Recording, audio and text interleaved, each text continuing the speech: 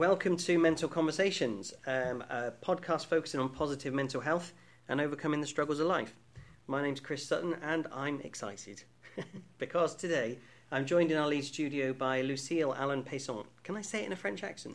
Yeah, it's Payson. Payson. It's good. So if I say Lucille Allen-Payson. Wow, that's a very good one. Lucille is the founder of Leeds Wellbeing Week and the director of Mind It, bringing wellbeing to the workplace. So thank you so much for coming back in the studio. Very happy to be back too. Leaving your little baby just to come and talk to me at this Daddy time is of the morning. fine with a baby. He's probably loving it, actually. He's probably I'm sure thinking, he does. yeah, I've got some time, just me and my girl. So this subject we're going to be talking about today, my notes are sketchy at best. Because you told me what you wanted to talk about, and I was like, okay. And I try to kind of think where I think the conversation may go, and then I write a couple of prompts for myself, usually. Right. Practically nothing on this. Okay. So, we'll see where it goes. So let's do. So we might talk about something completely different, but the vicious cycle of poor being and the virtuous cycle of well-being. Yeah, so I got this idea the other day, because I'm talking about well-being all the time, trying to bring it to the workplace, really, realizing that we need to do something to prevent burnout from happening. Mm-hmm. So at Mind It, we provide well-being sessions to the staff in order to achieve that. That's our main goal. And then I realized that well-being can be just, if we turn it around, it becomes poor being. Mm-hmm. And that if you, there are two cycles, really. If you are poor, if you feel poorly, if you don't feel great on a specific day, if you wake up grumpy, for example, it's very likely that you're going to be grumpy for the rest of the day. So this is why I had this idea around vicious cycle, thinking, well, actually, if you feel bad, you can get worse if you don't take steps to get better. And it can just take small steps to revert the cycle and make it become a virtuous cycle versus the vicious one. So my mind's going crazy now. I've got loads of different things in my head. As you were saying that, I was thinking, yeah, actually, this happened to me yesterday. Right. I woke up really grumpy. It was a Monday morning. I knew I had a busy day of work ahead of me. And I'll tell you what it was. I know what it was. It's because I was talking to someone last week and they recommended I go dairy free. Right. Okay. So I was like, okay. So, and they also said stop eating bananas because I have they were talking about inflammation and saying about to reduce inflammation. I have a banana smoothie every morning. So I got up in the morning and I was like, oh, well, that's my banana and milk combo gone. So that was what made me grumpy. Yeah. Straight away, I was like, it's like a proper child. No, it's not fair. I can't have the day's ruined. Yeah, that's it. It's a write-off. So yeah, you do start. If you start like that, it can be hard to jump out of. Yeah, and this is just talking about a day, but you have people who might be struggling for weeks, if not months, and then it becomes more and more difficult to get up in the morning sometimes. Yeah, absolutely. Yes. So it's important to take small steps to revert the cycle as soon as you spot the signs of stress, anxiety, or even depression coming in, because it will only get worse. So what you're saying there, if we just define it a bit more, I'm doing a circle. Yeah. with my finger on the table. So it is that. So what we're saying is, if you start off poorly, then are you suggesting that potentially you then make poor choices as you go through the day as well? I am suggesting that we are more likely to make poor choices, but we have the decision to make well choices as well. So it's not like a fatality. It's not, if I can say that. Yeah, that's it. It's not something that you can't revert. That's why there are the two cycles, and they kind of meet. Do you know what? Somewhere. This is what's really interesting because I love this format, which might sound a bit arrogant because it's me that decided to do it, but because I didn't know that my mind was going to go this way when you said these things. But I remember listening to a guy once while I was off work with depression. Mm-hmm. So I was really, really struggling. And one of the guy, I wish I could remember his name. He was a really kind of over-the-top American guy that at first I was like, I just don't like the way he talks, and he sounds like he's preaching at me. But then I was listening to what he was saying, and it kind of, a lot of it made sense. And I think a lot of his kind of performance was around Guy Finley, his name is. It's just come into my head. Right. And he, it was engaging, so it made you listen. Yeah. And I think he was talking to a live audience because you could hear them laughing and things in the background. And he basically said that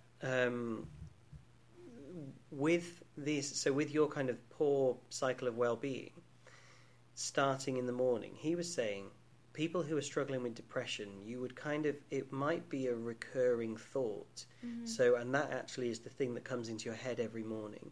And like you said, over an extent, so for me yesterday it was a banana smoothie. It was a one-off type thing.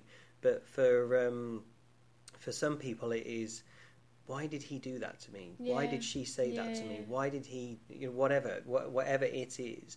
And that's the first thing that, this rumination, which one of my friends calls remunerating. It's something completely different, mate. I'll tell you about it one day. Anyway, you ruminate about these things in the past, and so you're there again. And when you're thinking about it, you're literally taken back in time to that moment, and you feel the pain, and it's very real. And that, when you are struggling with depression, can quite often be the case. You probably can't get up, and you hit the snooze button. Yeah, then and you're just the snooze button again, and it can happen. The choice is there, though. Even though it's difficult, there's an option to. And this is the thing. This is the thing. And then I know I'm rambling, but this is the thing that he said that really stuck with me. He said, would you ever wake up in the morning and think, do you know what? I think I'm going to lift up that hole in the road, and I'm going to stand in the sewer and look at some crap for a while. And I was like, what is he talking about? That's a very good one. And he was going, because that's essentially what you're doing. You are choosing to engage with this. You are choosing to bring this vision back to your memory. You're choosing to then engage with it. And this is a hard thing to take. I remember the feeling now. I'm feeling it as I speak. When you're struggling with depression, you're thinking, I'm not choosing that. It's just happening. But the fact of the matter is, if you try and distract yourself by doing something else, yes, you can avoid that choice. Yeah. You can make that choice a choice. You can make that, that a choice. Yeah, and we make hundreds, if not thousands, of decisions every day. What am I going to eat? What I'm going to wear? How I'm going to go there, or how I'm going to park there, here and there. We made millions of decisions. Went from hundreds to a million. Yeah, that's right. It's all right. You're French. You can do that. Short decisions. Very, very small decisions. And actually, it's a 5 seconds rule. I think most of them, I don't have the data on it, I don't know, but most of them, we make them very, very quickly. Which relates to our podcaster on time, because we are very, very fast into our decision making. Yeah, that's it. And actually, in 5 seconds, you can make a decision that is going to make you feel better or make you feel worse. So if you think about the two cycles, and sometimes it's difficult to feel that you have the choice, but as you just said, eventually you have it. If you think about the poor cycle of the vicious cycle of poor being and the virtuous cycle of well-being, you can see them close to another, like a bit like the infinite sign. The infinity sign. Sign. Like the number 8 on its side. Yeah. And then your decision is the point where they meet in the middle. Ooh, and you like that. You can either go right or left. really. Just thinking. Or right or wrong.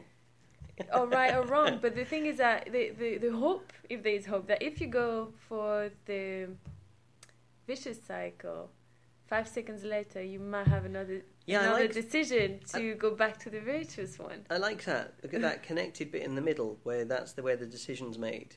So even if you go around the vicious loop, you come back to the point where you can make another decision. And there's always an opportunity to go back to the virtuous. Did you come up with that yourself? That's yeah. clever. Yeah. I didn't mean sound surprised when I said. It's the thing. Oh, dear. Now the thing is that we should not see it badly. Like, we should not say yes, but if I go for the virtuous one, 5 seconds later there might be a decision that makes me potentially go back to the vicious one. But I suppose if you're in that mindset, you'd be thinking, hey, I get another decision. Yeah. And I can go, Yeah. because I think that's what I really liked about it. The only kind of similarity I've ever heard to this is around spirals. And the thing around the spiral that, particularly going downwards, for the poor being, that imagery in my mind is you can see that you're going down. Whereas, but I like the virtuous cycle. I like the idea that it's kind of like, because essentially what we're saying is, however we do the imagery of it, is that if you take a correct decision that takes you somewhere positive, and then it can lead to more positivity. Yeah. And essentially you want to kind of, I love this idea of a flow state. It took me a long time to get my head around it, and I'm sure I'm going to butcher it trying to describe it.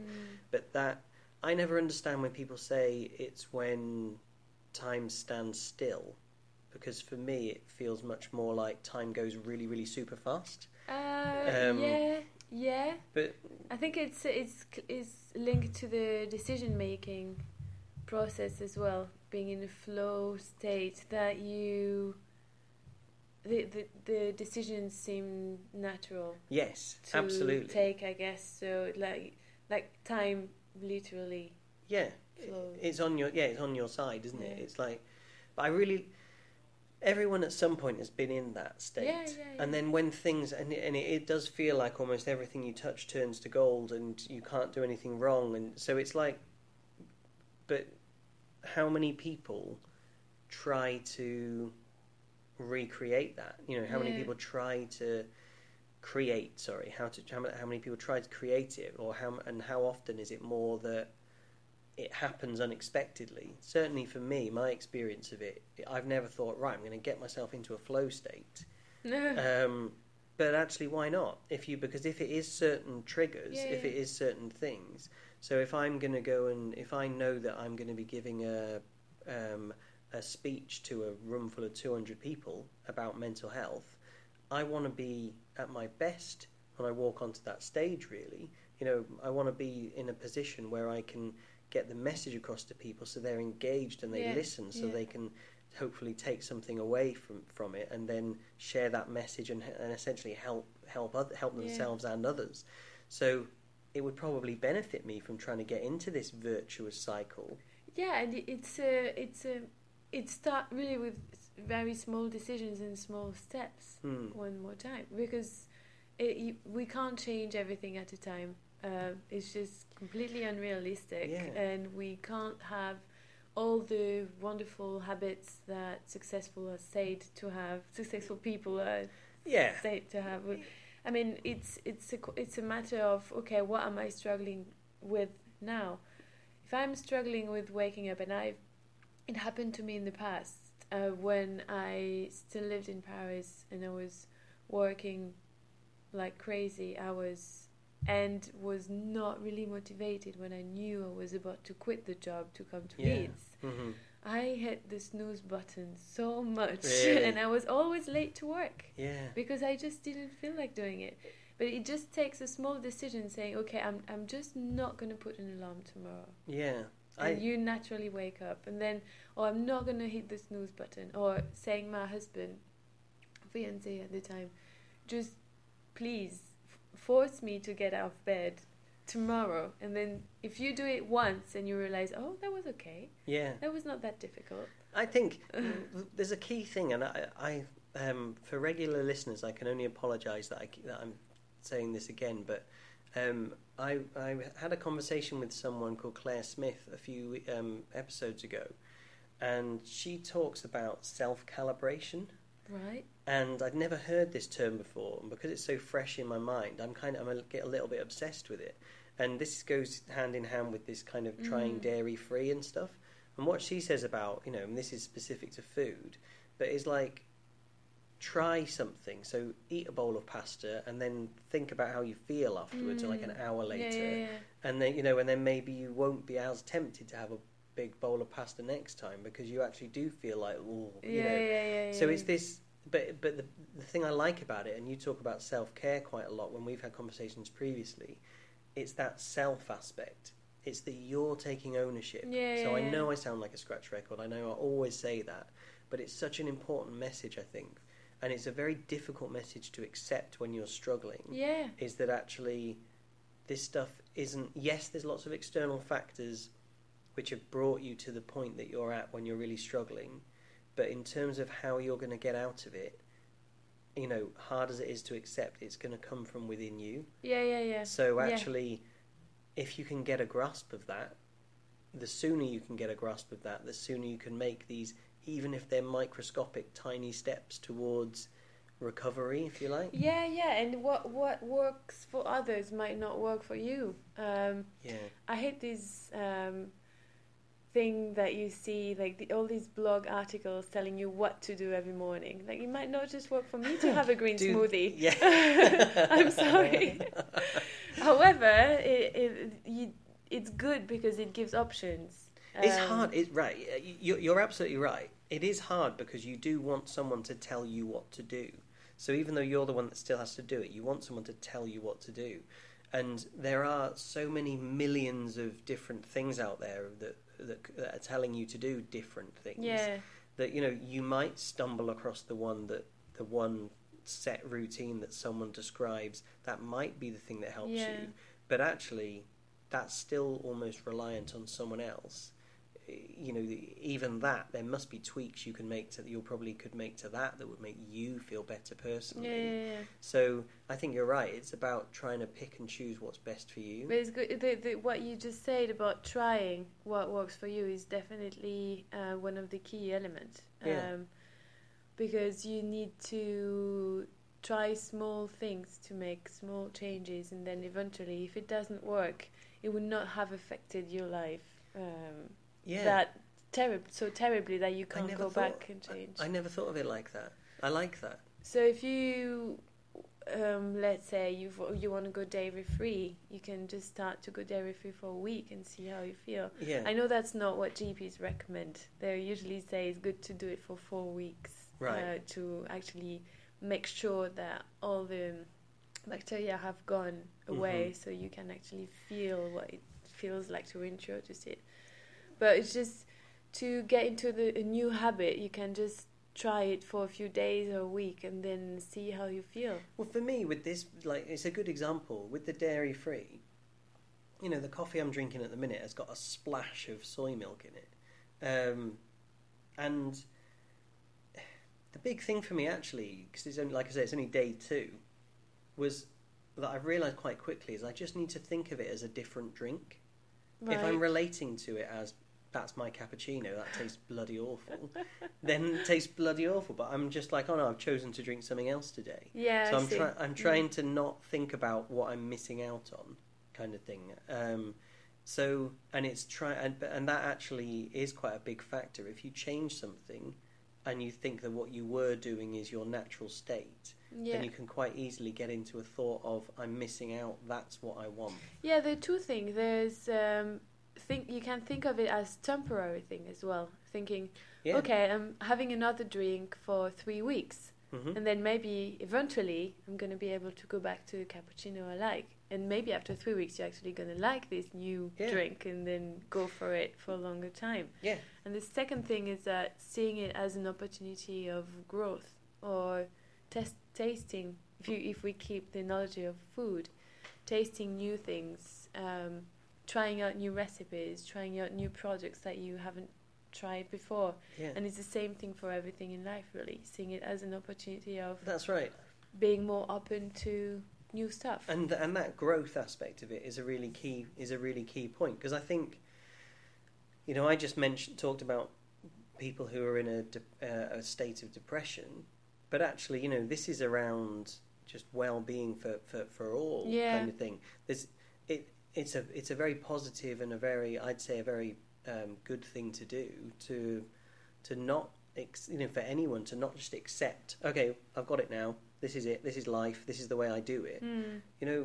There's always opportunities to change, question that, try something else, because you can go back to it. So the thing for me was like, if I look now at where I was, however many years ago, when I was in the darkest days for me, I am a different human being now, completely. So I could be running around with my arms in the air going, woohoo, this is the best I'm ever going to be. But actually, with this, change around dairy, I'm still trying something new there, because I'm thinking, well, I wonder if there's the lady was saying to me that, if I'm taking a tablet every day for information, she was like, is that the way you think it should be? Why do you think you should be taking that? And I was like, I just have for years. I don't even think about it anymore. She said, do you want to do that? I was like, not really, but it's just a tablet, whatever. And then I was like, actually, yeah, maybe I could do something about that. Yeah. I've done all this work around my mental health, but I've so that I can eat or drink what I want, I take a tablet. And I'm like, well, yeah, maybe if I do change my diet, maybe that's not the... And I feel, so it's almost I'm trying to experience the unknown. I feel like there's probably an element of physical health which will then lead into mental health that I've never felt before because of the food I eat. So I'm like, oh well, let's try it then. I'm just giving it a go. So I'm not in a place of feeling unhappy, so I'm going dairy free to try and make myself happy. It's very funny because I was at the lifestyle medicine conference the other day in Leeds, giving a talk around self-care for GPs and health professionals. Wow. And very interesting people, very interesting crowd. And one of the presenter, Dr. Pratima, I don't remember her last name, she is a psychologist, and her talk was around the link between mental health and gut, and how what we eat and how we eat can have an impact on our mental health state, and vice versa. How our mental health state can have an impact on what we eat. So talking about cycles, it's another thing as well that can be into virtuous versus vicious cycles. It is, and I can't pretend that the catalyst for me around food and things, it's a similar concept to me as when I was first put on antidepressants. When I first started taking medication for depression and anxiety, I was thinking, how can a pill change my thoughts? It's not going to change me thinking that negative thing, is it? That was what I really struggled with. But through a whole series of how your body feels, how you how much energy you have and everything, of course that does change your thoughts. It does change your behaviour. And I've had Kim Adams, who's a nutritional therapist. She's been on the podcast twice, and she is obsessed with gut bacteria and talking about your microbiome. And I went on a course that she ran for 6 weeks called the Brain Health Program, and it's that exact thing. And I was saying to her, and in fact, when I was talking to Claire Smith a couple of weeks ago, I was saying, okay, yesterday I ate 10 Jaffa cakes, in 8 minutes. It's like, if I opened the pack, boom, they're gone. So I have a real issue with it. Food is a very difficult thing for me to try and get into this positive cycle around. But I do accept actually that even being ill, Kim was saying she hasn't had like a cold or anything like that for like 5 years or whatever it was since she started on this diet that she's on, and having all this kefir and all these kind of one more time, maybe what works for her would not work for you though. So it's a matter of choosing what and trying out and exploring how you feel in your mind and body whenever you have made this decision. And I do think that there's definitely going to be an aspect of, if you were to cut everything out that you find pleasurable in regards to food, there's going to be a negative impact on you mentally there as well, because you're going to feel like you're missing out. And then potentially going back to it straight away, binging, because it's too much. It's like people going on extreme diet and losing many kilos, and then once they go back to their normal diet, they gain all the weight back. Yeah. Because it's too much for the body. Yeah. And you put your body in such a state that actually your body start gaining fat, because your body feels that it is privated, that he can't have it all. So in case this comes back, just the fat is there. I need to maintain these fat reserves in case times of scarcity come back. So it's just not healthy at all. No. If the goal is to lose weight, it's good to do it step by step and to cut a few things first. Yeah. And get into a new habit of not having those. And it is that thing of as with much of society now, of I want it now. Yeah. I want it to be happening to me now. Yeah. And actually a kind of perhaps a more appropriate way of approaching it is just, well, I'm on a path towards something that I'm never necessarily ever going to actually reach, but I'm always going to be on this path to somewhere. Yeah. So actually, let's take the first step, and then let's take the second step. So, there's always a why behind. Why, if we talk about food and losing weight, why do I want to lose weight? Yeah. Is it because I want to look better? Well, that's not a real reason. Is it because there's a wedding coming up?